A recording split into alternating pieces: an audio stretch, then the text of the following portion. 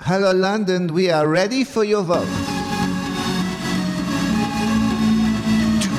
Hello, I'm Stephen Perkins and this is Douzepoint, your Eurovision obsessive podcast from the Binge Watch family, here with you every Monday and brimming with excitement as we get tantalisingly close to Liverpool 2023. Let's get started with your usual friendly reminder that you are very welcome to follow us on Twitter at BingeWatch_pod, where you can not only get regular reminders of new episode releases, but you can also get in touch with us if there's anything you are desperate to say.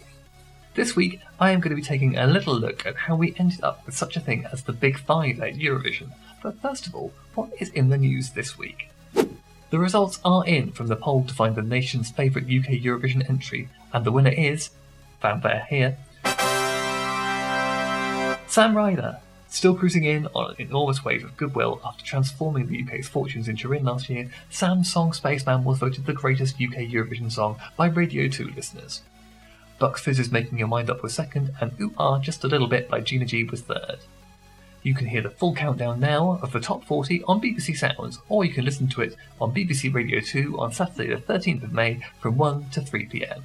There are a few surprises in there, but I will spoil one of them for you right now by telling you that Imani's Where Are You was number 15, and it should have been higher.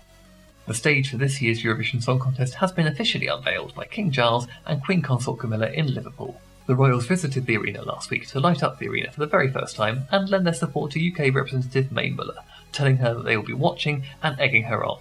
They didn't reveal who they'll actually be voting for on the night, but my money is on them being major Loreen stands. After an acrimonious split more than 35 years ago, the original lineup of Frankie Goes to Hollywood will be reforming for the National Lottery's big Eurovision welcome in Liverpool on Sunday the 7th of May. The event, which is a huge concert to kick off Eurovision season, hosted by Joel Dommett and AJ Adudu, boasts a star-studded lineup, which also includes Eurovision champions Conchita Wurst and Jamala, as well as the Lightning Seeds, Atomic Kitten, and The Real Thing.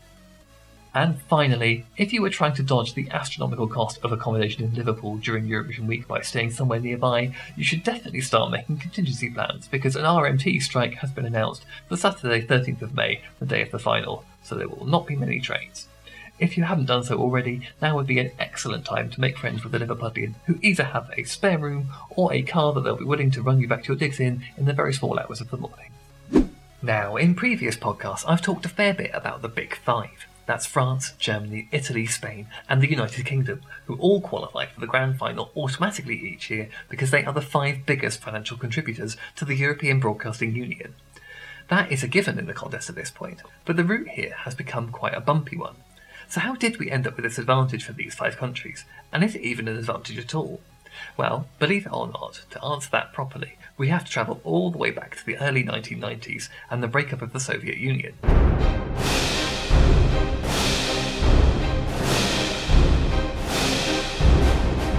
Okay, relax. I'm not going to get into a long geopolitical history lesson here because I'm definitely not qualified to give you one. But one of the many effects of the dissolution of the USSR and the breakup of Yugoslavia was that a great many more independent nations existed, and as a rite of passage, a lot of them felt it was important to enter the Eurovision Song Contest in their new forms. This posed a problem for the contest organisers because it was already quite a long event and there were only so many new countries that could be admitted without making the whole thing 9 hours long. Various solutions were proposed before we got to the current state of affairs. The very first pre-selection round was held in 1993, known as, and I offer my sincerest apologies to any Slovenians listening, Kwalifikacja za Mill Street, or pre-selection for Mill Street, which was the name of the Irish town where the 1993 contest was being held. This was purely for countries that had not entered Eurovision before, and was held in Ljubljana, Slovenia. 7 countries competed for 3 available slots, with Bosnia and Herzegovina, Croatia and Slovenia making their debuts at Eurovision that year after all. In 1994, there was no qualifying round as the EBU introduced a new system.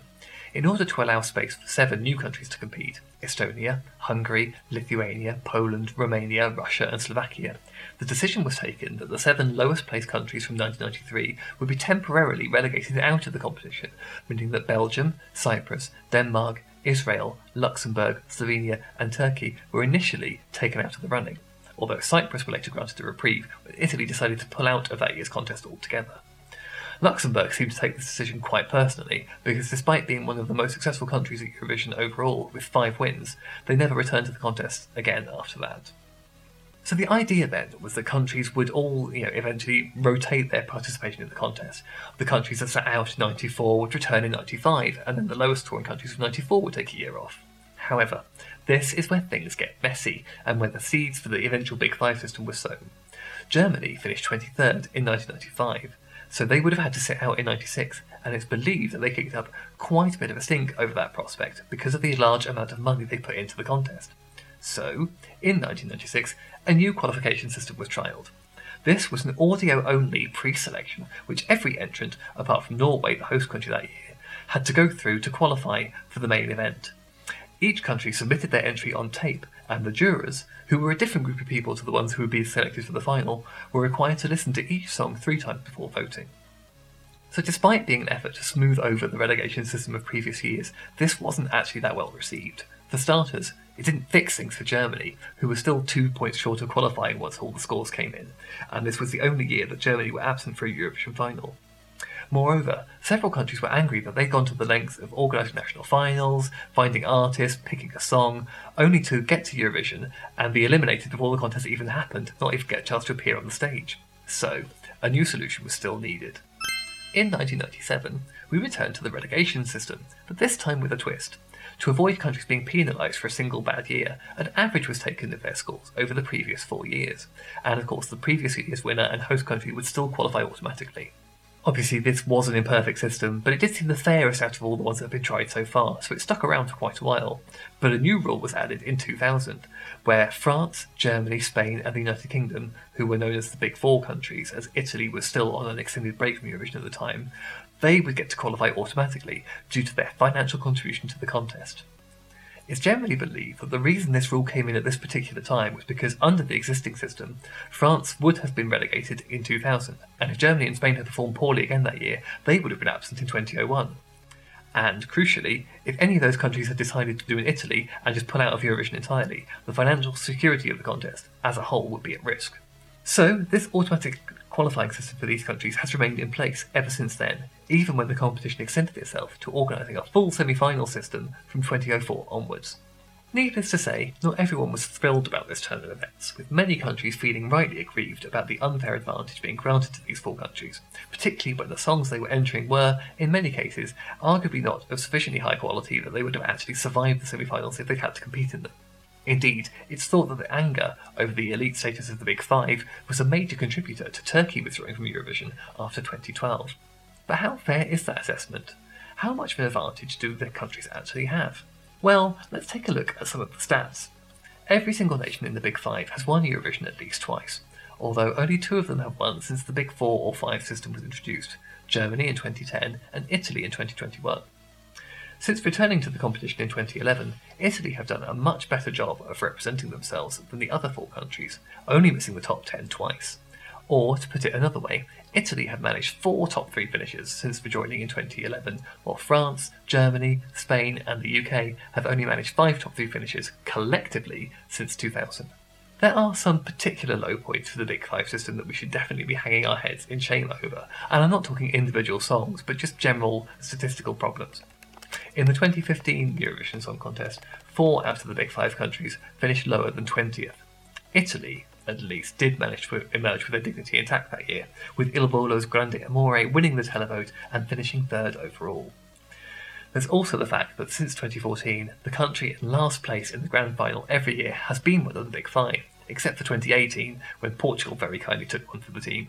Thanks for that, Portugal. So, we've established that Italy is the best performer in the Big Five by a considerable margin, but let's get down into the dirt. Who's the worst? Who is dragging everyone else down? If your instinct was to answer the UK, then, well, you're right, pretty much. Taking the average ranking of the Big Five countries since the system was introduced, the UK has the lowest average score, then Spain in 4th place, Germany in 3rd, France in 2nd, and Italy a long, long way above all of the others. But if you want the good news, and I admit that it's of the clutching at straws variety, if we just look at the last 10 years, the UK is not actually the worst. Hooray! Over the last 10 years, and this has literally changed in the last year, it's actually Germany who have the worst average by a whisker, with 3 last place finishes to our 2 and no top 3 finishes to the UK's single 2nd place finish. Of course, the fact that I'm splitting hairs over this probably just reinforces the overall position that 4 out of the Big Five are chronic underperformers at Eurovision. And it would be reasonable to conclude that automatically qualifying has made us lazy.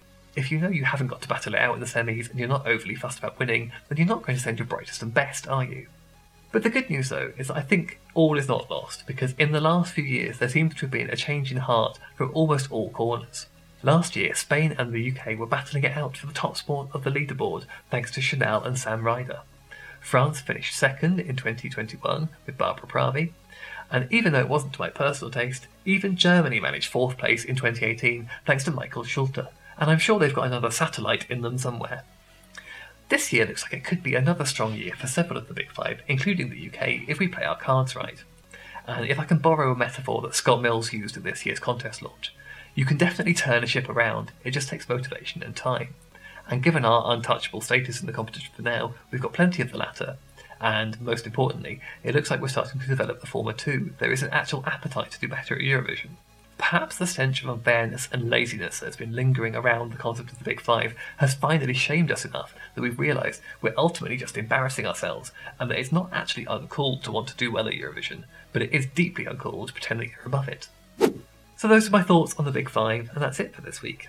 Next week is actual Eurovision week. Can you believe it's here already?